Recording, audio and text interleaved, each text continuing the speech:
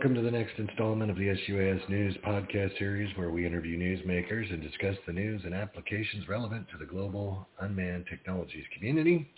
I'm your program host as always, so it's been a few years, Patrick Egan. And as we always do at this time, let's say hello and a big warm Texas welcome to our co-host, Mr. Gene Robinson. Hey, Gene. Hello there, Mr. Egan. I'm watching you from Texas here and the left coast. Y'all are in y'all's fourth season. You have mud, flood, fire, and earthquake. So you're in fire right now, and I see you taking up smoking again. I have. It's all unfiltered, which is the good way to get it. No, yeah, it's really kind of. That's kind of, it's kind of sad. I've been posting a lot of pictures on my Twitter, but I've been spending a lot of time in the mountains, and this Caldor fire is exactly where I'm usually hanging out in the mountains, and it is some of what makes California tolerable. The politics are not so good, but the geography is really good, great, beautiful, all the rest of that, and now it's getting burned up. And that's really kind of sad. So hopefully they get a handle on this deal. It's gonna be ugly for a long time. Takes a long time for the forest to recover. Although I got to say it's kind of a miracle I was up there with my son not too long ago. Really it's people are using the forest like a city park. They leave their garbage. They're having barbecues, careless with fire. It's kind of a miracle it hadn't happened sooner. So we'll have to see. And very little enforcement of anything. We really don't see forest rangers or anyone. So, maybe they need to do some PSA videos about, being a good forest visitor or something, Yeah, like the don't the poop old in the water. Bear PSAs. Yeah, exactly. I haven't seen Smokey for a while, so we'll have to see what happens with that. I don't know. Just a lot of stuff going on in the drone world, which is kind of peculiar. I do sense a little bit of an uptick in optimism. How about you?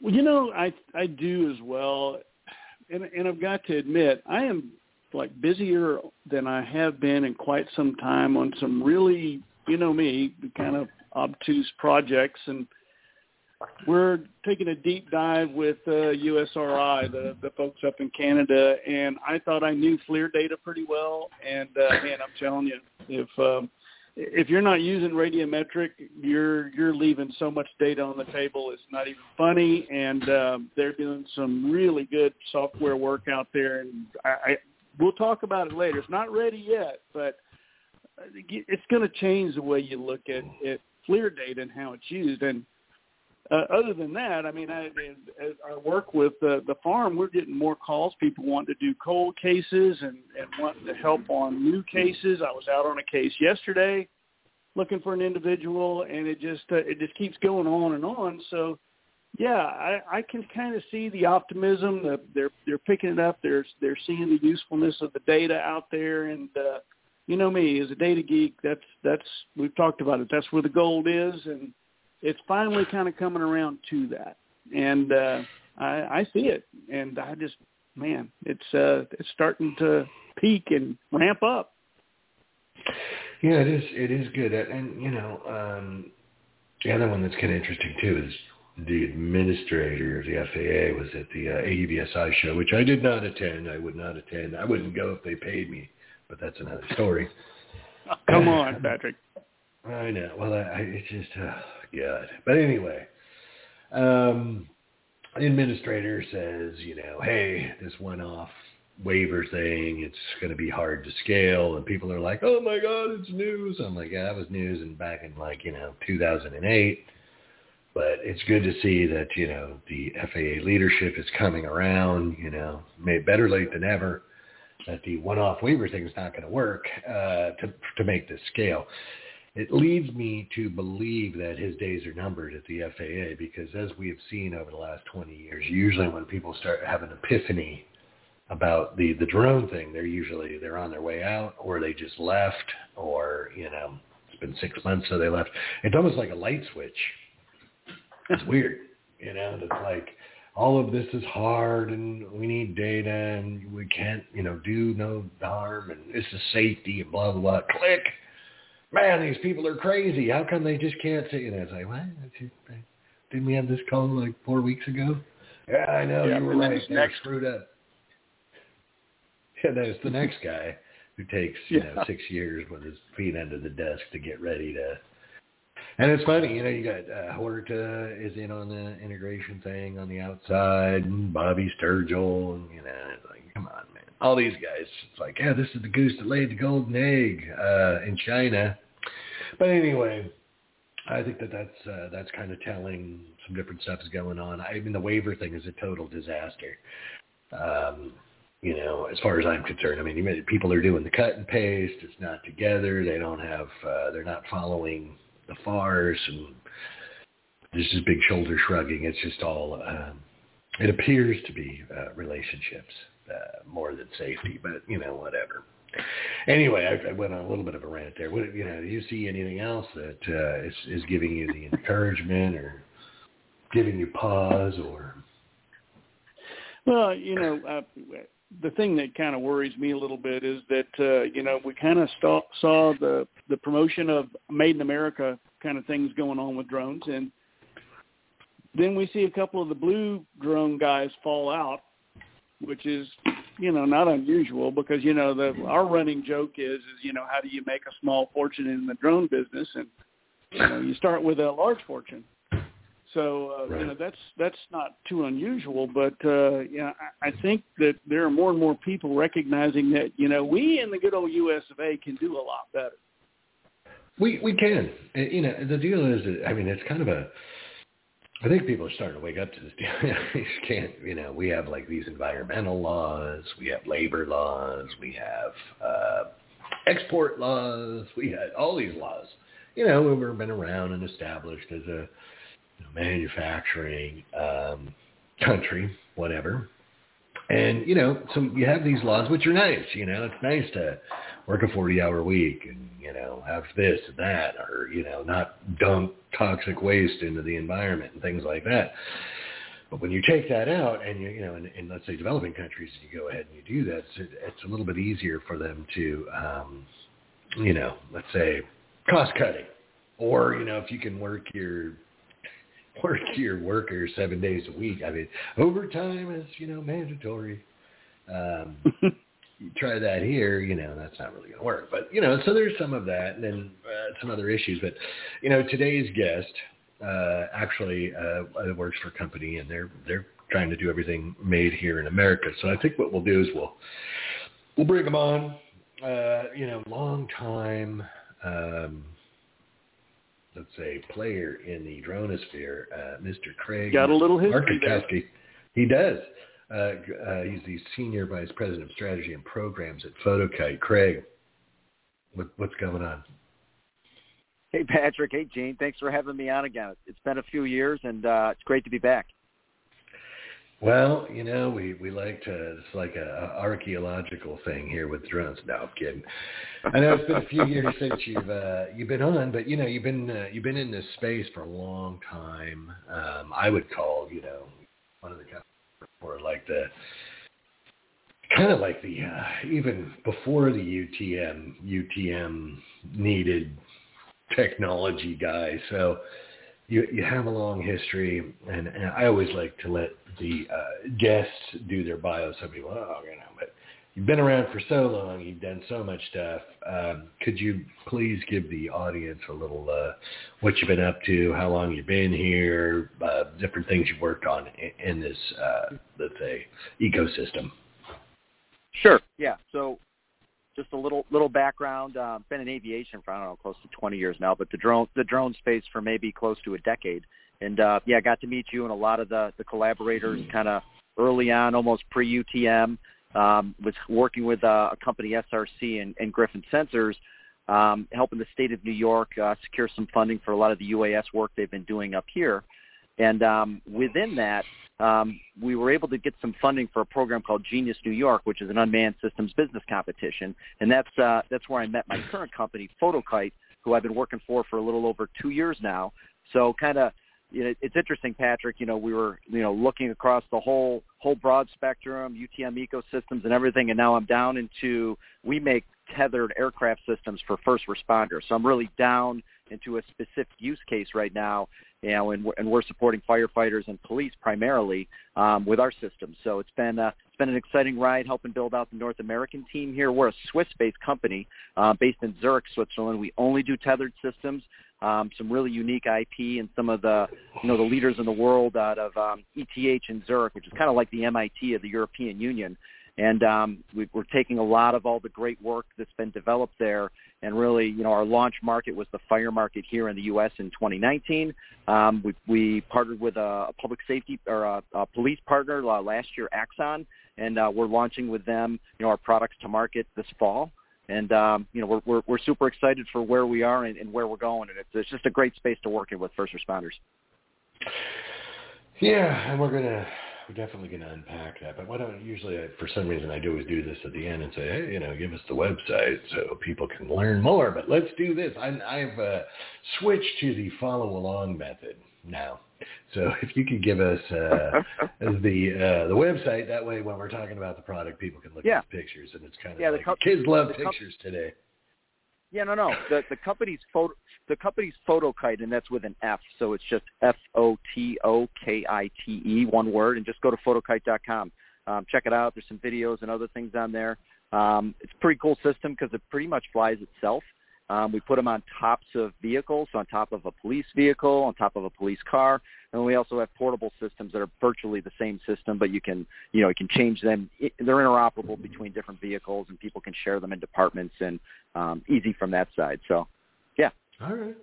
Yeah, no, that's good. Everybody should run over there and take a look because we'll kind of, unpack some of this stuff. So, this is obviously tethered, so it's meant to be kind of a persistent system, which is definitely correct. One of the issues that we have with, let's say, multi-rotors, VTOL aircraft. We'll just say multi-rotors. There's limited flight time, situational awareness thing, let's say time in the air and things like that. And there have been some companies, we're doing hot swap, and which is nice, but you still got to come down. You got to put a battery in it, take off, blah, blah, blah. So with a tethered system, you do have that persistent, let's say, capability. So, a little bit about the operating envelope of the aircraft. Maybe you could tell us, how much tethers can it, spool out and fly with? No, exactly. Yeah, we fly to 150 feet is our max height, and that's kind of aligned with some operational freedom we've been granted from the FAA. I know you were talking earlier about waivers and some of those other things, and some of that being challenging at times, but the FAA has been instrumental in kind of the growth of our company, and we basically have in the FAA reauthorization bill. They came up with a new class of craft called actively tethered, and it talks about operations 150 feet and below for first responders, not needing a Part 107 license, and COAs being waived. So that was a really big deal for us, and that's part of why we're spec'd in right now as 150 feet. And for most of our operations, we see they typically fly them between 75 and 100 feet. So it's been more than adequate for what we need. And, so you have a tether there. What are we, besides power, are you what's in the pipeline there? Is the video coming down the pipeline? Yeah, so some of the nice things we get with that tether, and our system is actively tethered. I used that term earlier kind of from a legislative perspective. That means there's tension on the tether at all times, and the system localizes itself through the tether. So it's kind of a closed-loop system. We don't require GPS to fly, which is pretty important for safety and some of the other things that we're doing in urban environments. But, yeah, we've got power going up the tether, so you hit it earlier. You kind of get unlimited flight time. That's a real nice advantage that you get from a tethered system versus some free flying. They have some of their own other advantages. Each system has its strengths and weaknesses, right? But then we're also sending data down the tether. So it's kind of, instead of trying to send, really rich video feeds, wirelessly from the bird. We get to send them down the tether into our base station, and then we can do different things with it from there to include live streaming. Yeah, and it's better than encrypted. It's contained in the cable. Yep. Which is one of those things that I don't know if people think about that or whatever, but even especially in law enforcement, type of situations. Yeah, it's funny. These situations usually don't unfold very quickly, and you'll have people in certain situations watching the TV feed. So it's nice if you have the active intelligence and you're not sharing. So that's definitely a plus. Gene. So one of the, I think you hit the nail on the head there, Patrick, especially with the groups we're with. At least they have control of it, right? If it comes down the tether into the base station, they can then decide how and where they want to use that information. Well, that and, chain of custody on any evidence is like, hey, we got it locked up tighter than a drum right here. Gene, since Gene is a active member of the fire department and all the rest of this stuff. Questions, Gene, comments, something you'd like to add? Yeah, I'd like to add that, I've built three mobile command units now.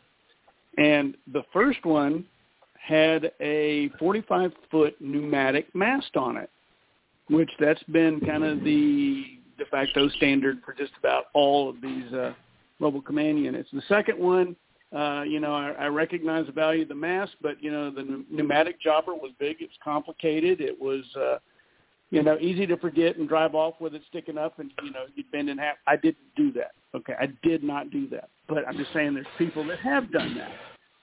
The second one that I did was a 20-foot mast. And, easy to put up, just three sections, it was a hand deal. But it got to the point where, everybody was saying, man, you got a drone in there. Why don't you just put the drone up and park it over the van? Well, duh. So, yeah, we could do that. But like you say, you got to come down for a battery.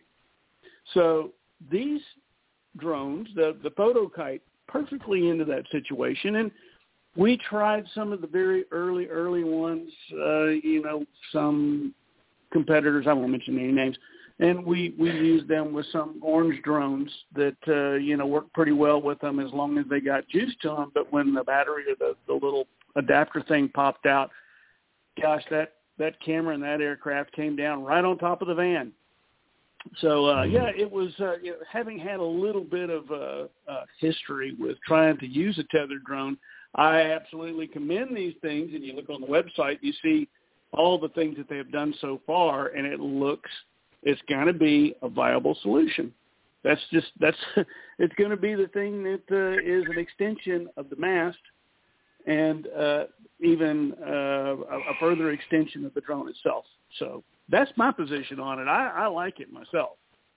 Yeah, well, it's funny you say that because the other, one of the companies that Craig worked for, we had a mast, the PGSD. Weren't you guys on that project, Craig? And your former company? long time ago with some radars, exactly. Yep. Yeah, and the mast was like 110 feet. It had an MX-15. Or no, we were using the Flare C-Star Sapphire, I think, on that project. And you want to talk about involved putting up a 110-foot, tower, Cam. Nice view, all the rest of that, but it was very involved, and it was a system that, it was quasi-mobile, if you want to call it that, although the setup was a little involved. And, if anybody kind of, let's say, unfriendly came to you, you'd have a hard time breaking it down and, hauling it off. That was one of the concerns that I had, I'm like, So the nice thing about this system that you got now, I would say those were more fixed infrastructure. I would say, right, Patrick? Yeah, you weren't gonna roll that up and hit the bricks. And I remember when it was on that project too. They were like, "Yeah, we're gonna do hard installations of these and put the tower." And I'm like, where are you guys gonna get the? What are you gonna need? About 6 or 7 yards of a, 5-sack mix? I go, you guys got concrete trucks rolling around Afghanistan. Oh yeah. But anyway, all of that infrastructure is not needed with this type of system here. Plus, you're getting a little bit more height. And you're also, how long does it take to, let's say, deploy the system? And then, if I had a pack up, say I had, some people that were upset that I was there, how long would it take me to pack up the system and hit the bricks? Well, that was really one of the things we were shooting for with this, since we designed it from the ground up for first responders, and we wanted something that could be deployed immediately on a scene, any scene, quickly. So with our portable case, if you set it up, it takes about a minute, because you got to just basically take the lid off and plug the power in. You always need power in because we're running power off the tether. Usually they power them off of vehicles, inverters, or you can plug right into the side of a building, right into a normal wall outlet.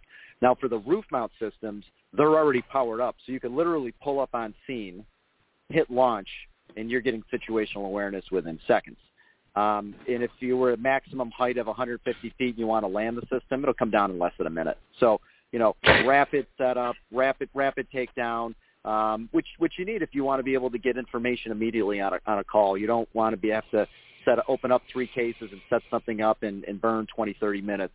We were really aiming for something that you could just, and anybody can launch it. That's where the operational freedom of not needing to call in a pilot or trying to scale operations to pilots in every station just doesn't really work. Right. Yeah, no, that's, lessons learned. The situations change. It's fluid. You may have to bring it down, all the rest of that. So that's good. So let's also talk about capabilities, because I'm thinking about another use for this. But, so what type of what type of sensors can this thing fly? Because that's where where the rubber meets the road. Yeah, no, exactly. So we've got, and we designed it for all-weather operations as well. So once again, if you're going to be able to fly on any scene, you got to be able to fly in 20, 30-mile-an-hour winds. You got to be able to fly in rain. So everything we have on the system is waterproof, IP55 rated. We've custom designed, all the camera housings and other things. We have a thermal and an optical camera on there.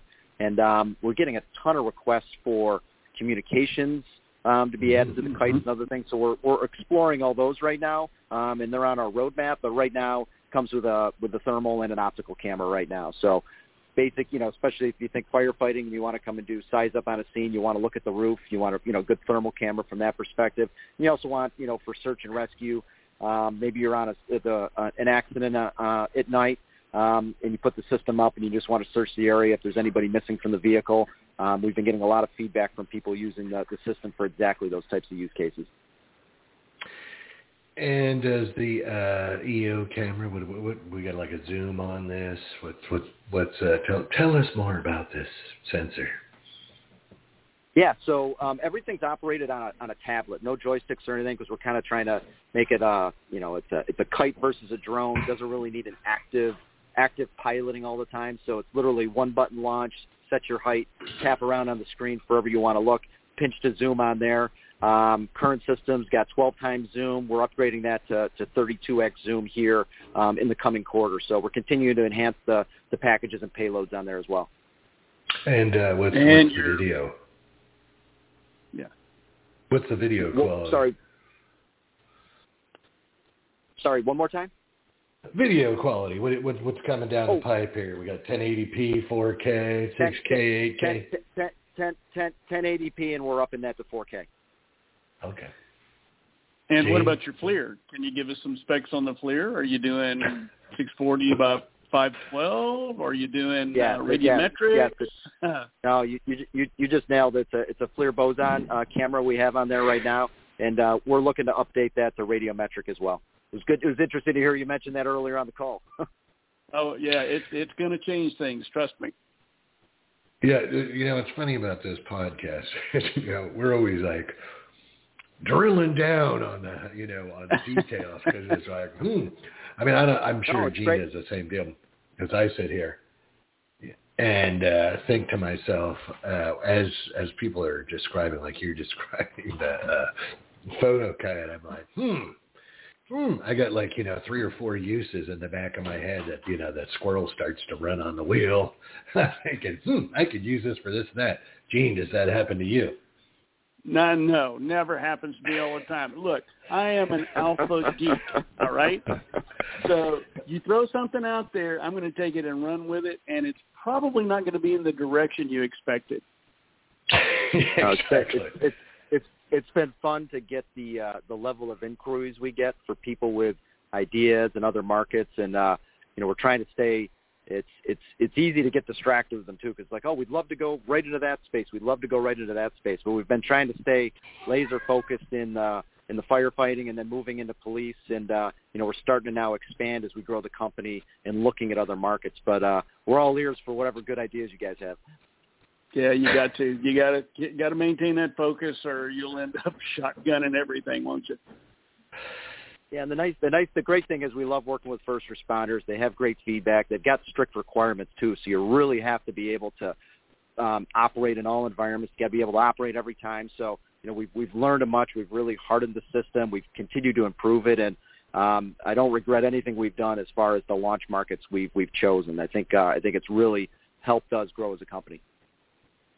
But how do you get past the fact that most of these fire departments and public safety agencies are broke? So that's a really interesting one right there. So from where we've kind of entered the market on a price point side, we're dramatically lower cost than the other tethered systems on the market, and that's no knock to them. It's just strictly because most of them come from military heritage, and they've been designed for different requirement sets for maybe in theater.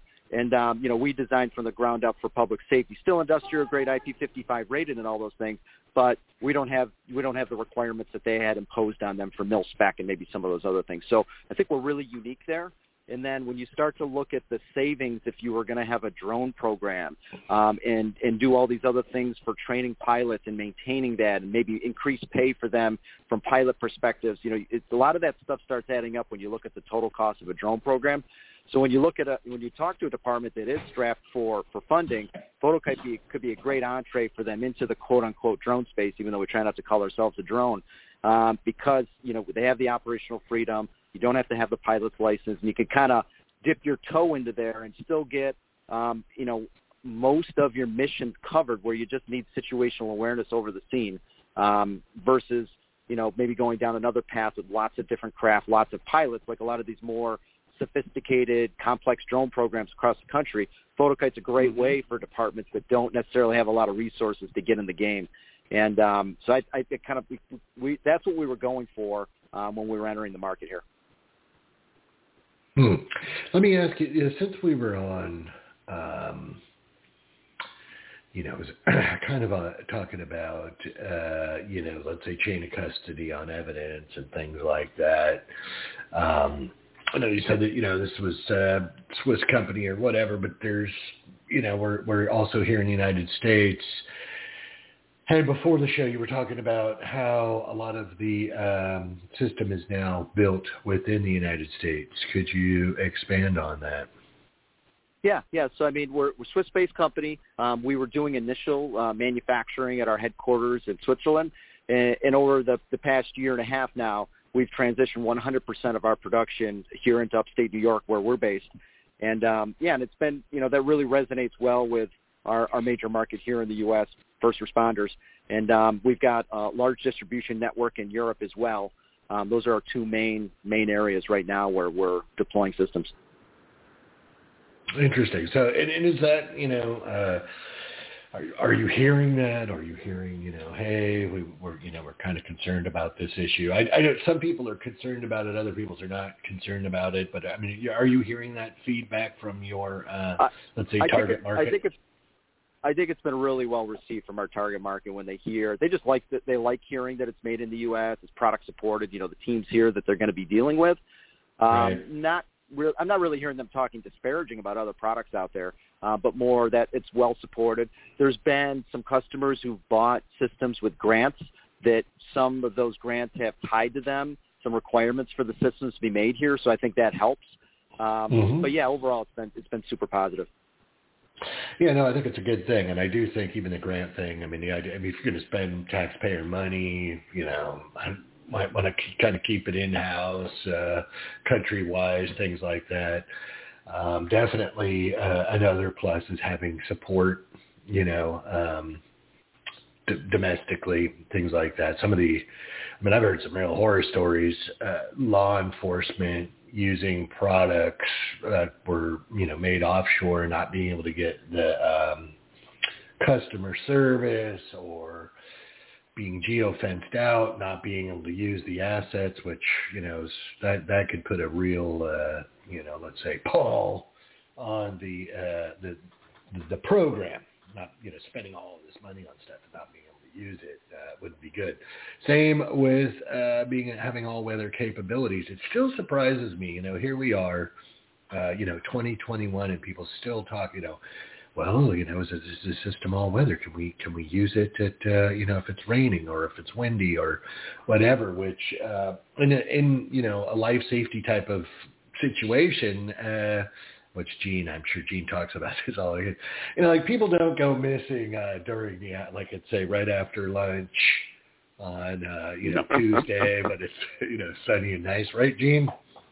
Nope. They tend to pick the worst time when, you have the most going on and the worst weather, and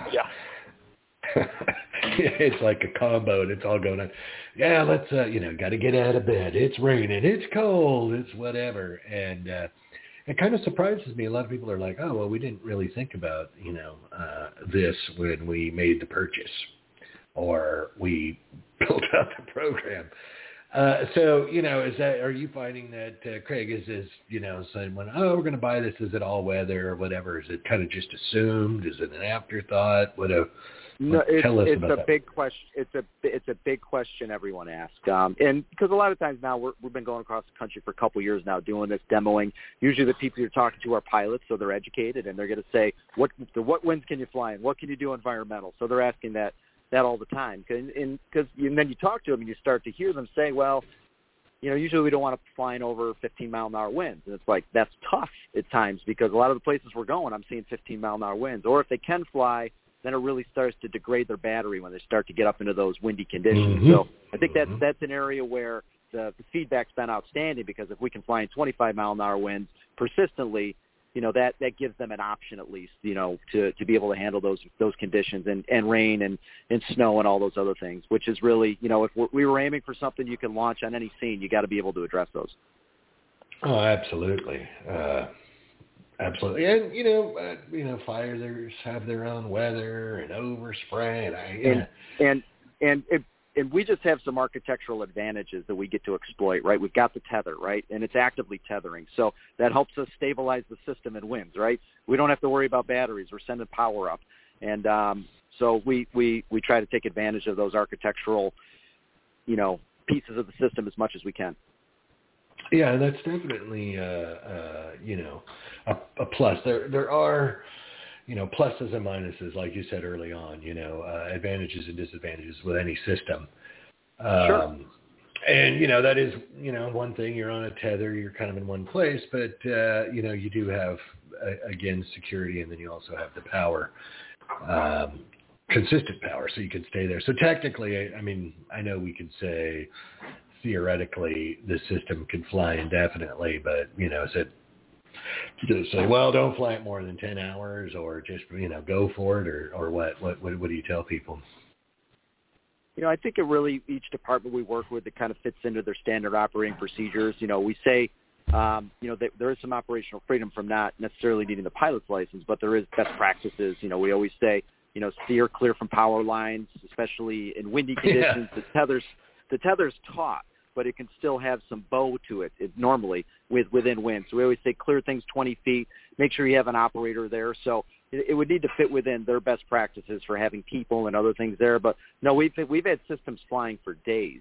That's not, those aren't your normal missions. But as long as you have power into the unit and you're operating within your safe SOPs, that's one of the advantages. It's a persistent system. Same deal with trees and whatnot. You don't want to launch under a tree. You think it's self-explanatory, but when people are stressed, stuff starts to go out the window. Gene?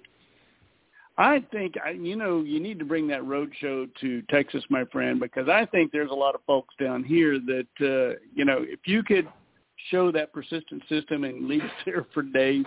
Wildland fires, we end up having multi-day events, and we have to stay out there for a very long period of time.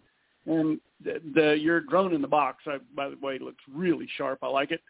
I think it's a winning combination, and with the upgrades that you got coming, oh yeah, it's looking good, man. Awesome. Great feedback. I'll follow up with you offline. I got an offline conversation I want to have too, but I do want to talk. So it's been there for days. So that's the proof is in the pudding on that deal. As far as the capabilities and whatever else. Can you ballpark us on where one of these systems starts price wise? So we work through mainly distributors here in the U.S. We've got Fire Channel partners and police partners, and they've got different models and pricing. And out of respect to them, they could do formal quotes. But just to give you an idea on orders of magnitude, most tethered systems out there in the market are six-figure plus systems. We're well under $50K, well under, and it's more on the order of magnitude of like a DJI Matrice type product. So industrial grade. Depending on the types of packages you put on there, it's in that price range. And those, you guys can do the research on those, but just gives you the ballpark for where we are. Yeah, no, that's all we really expect you to do. Just to give people kind of a flavor of what this system's going to cost. But like you said, I think that some of that cost may be okay because, like you're saying, some of the training programs, some of the issues with extra pay and things like that, and reoccurring training and losses, attrition, blah blah blah. You may be making some of that cost up. Do you have in-house training? Is it like a one-day affair? We offer training. The interesting thing is we'll go to departments, and I think they're used to much longer training, and they're like, you got to come for a couple of days. We're like, maybe half a day max. And then when we go and do the training, after 15, 30 minutes, they're all training each other. It's pretty simple from a training perspective. We've got an operator's manual right on the tablet that we continue to update, and we always push updates out as well. And we stay very engaged with our customers to make sure they're using systems and hear about their success stories. The training's pretty simple, but we're always open to coming on site and doing more extended training or integration type efforts, use case learning. We love coming on site, doing ride-alongs and other things with partners. Yeah, and you did say that you don't need the 107, and you don't need waivers. So those just costs. To clarify that too, it's narrow the way the language is written smartly by the FAA. It's for first responders basically. So it's not for commercial necessarily. It's not for hobbyists and other things there. It's really for first responders is who the waiver, if you will, was targeted towards. Well, and it's good to define that. But I mean, that is if you're running an apartment or whatever, you don't have. I mean, we did some trained at San Francisco Fire Department to do their 107 and then basic training or whatever else. And people had to come in on their day off, and so it's the pay and all the rest of that stuff. It did add a cost to the or let's say overhead to the program. So, and then the flight training and all the rest of that half-day thing is definitely going to cut the cost of something like that instead of a 2, 3-day, 4-day program. And Gene, I know you've done some training. Is that kind of what you're seeing, or did I run long, or you? What's usual training like? Yeah, if you're going to be doing a Part 107 setup with an agency, that's going to be minimum 2 days training. And if you look at the TASER model, for example, TASER you come in, you get a half a day training, and how long does it take to get shocked? This is the safety, this is the trigger, this is what happens when you pull the trigger, and you get done with it, and they go out and they're productive immediately. So there is a cost savings in there. Now, granted, they're pretty conscientious about the trainings that they get. as you know, with funding the way it's going, we're being asked to do a lot more with a lot less. So these sorts of force multipliers that are out there that are available to us that can help save lives and can help give situational awareness are pretty damned important, if you ask me. And being able to get it up and running quickly, like half a day, that's outstanding as far as I'm concerned. Well, and then let's talk the waiver. Let's talk about waivers now. You know, it's been a long, windy road, Gene, in the waiver department to use this for, you know, search and rescue or firefighting or whatever else. I mean, I know it's better. You know, I like to beat up on people, and I know it's better, but is that still kind of a hindrance with the technology, the waiver thing, for people out in the field? Yeah, well, it is. I mean, this last couple weeks ago I was in St. Louis, and you know, it was completely shut down because the Chinese drone manufacturer decided I wasn't in a place I shouldn't be flying, even though I was working with a public safety agency and had all full authorization to do so. So yeah, that is problematic. You know, again, you're in this situation, you're not going to be shut down. You know, you're completely self-contained, and that is, you know, a big bonus when you don't have to answer to somebody else, whether it be the federal agency or the Chinese, to you know, whether you can fly or not. So notice how we walk on eggshells around here. Nobody. We try and come away without upsetting anyone. Although that doesn't really happen very often. But anyway, no, those are, you know, that all sounds great. Definitely some real advantages. Let's say with your system, the Fotokite system. So, you know, as we move forward, it sounds like you are getting the feedback, refining the products, making upgrades, things like that. So we're always upgrading the system all the time. Most of it's in software, but we've got a lot of systems deployed in North America and Europe now with firefighters and police, and we're just continuing to scale the company right now is really our mission, and really get these systems in first responders' hands. Oh, excellent. And the feedback is all good. You don't have anyone complaining? The feedback's been great. I mean, we're always getting, you know, feedback from the market. And one of them example, like we talked about, you know, keep improving the optics. And, you know, there's always engineering trades we're making there, since we're trying to keep the system super light, waterproof payloads and packages to stay under the weight limits so we can get our FAA exemption. So it's a very integrated product. But we're always listening to the market feedback, and we're always enhancing. But the feedback has been overwhelmingly positive due to the ease of use. Kind of, Gene, what you said, getting the people up and going quickly, and anybody in the department then being able to go on a scene and launch the system. You know, you can get that situational awareness. I think what you talked about earlier, if you start doing the cost comparisons on paper for maybe a full formal drone program versus this, it comes out very favorable to a Fotokite type deployment, obviously, because you don't have all the administration and training potentially and bureaucracy and other things behind it. But I think maybe and arguably even more important is if you could get something on a scene quicker, because you didn't have to wait for a pilot. Anybody could fly it. It launches so quickly, even minutes, even seconds on an emergency response scene. It's hard to put a dollar value on that, but that's really valuable if you can get that information out. Yep, absolutely. That is true.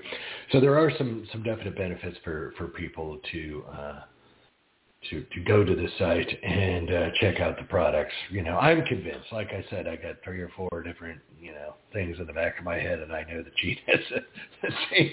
So I'm hoping that other people that are listening to the podcast go, hey, you know, that's there's you know, I might be able to use this, and that's why we had you on. Thanks for having me. Yeah, well, no, you know, you've been on before. I've known you for a long time. You've been in the space for a long time. You know what's cooking. So, again, thanks for being on, and I'm sure we'll be, you know, crossing paths again here pretty soon. And, you know, good luck at Fotokite. Awesome. Thanks, Patrick. Thanks, Gene. And best wishes to you as well.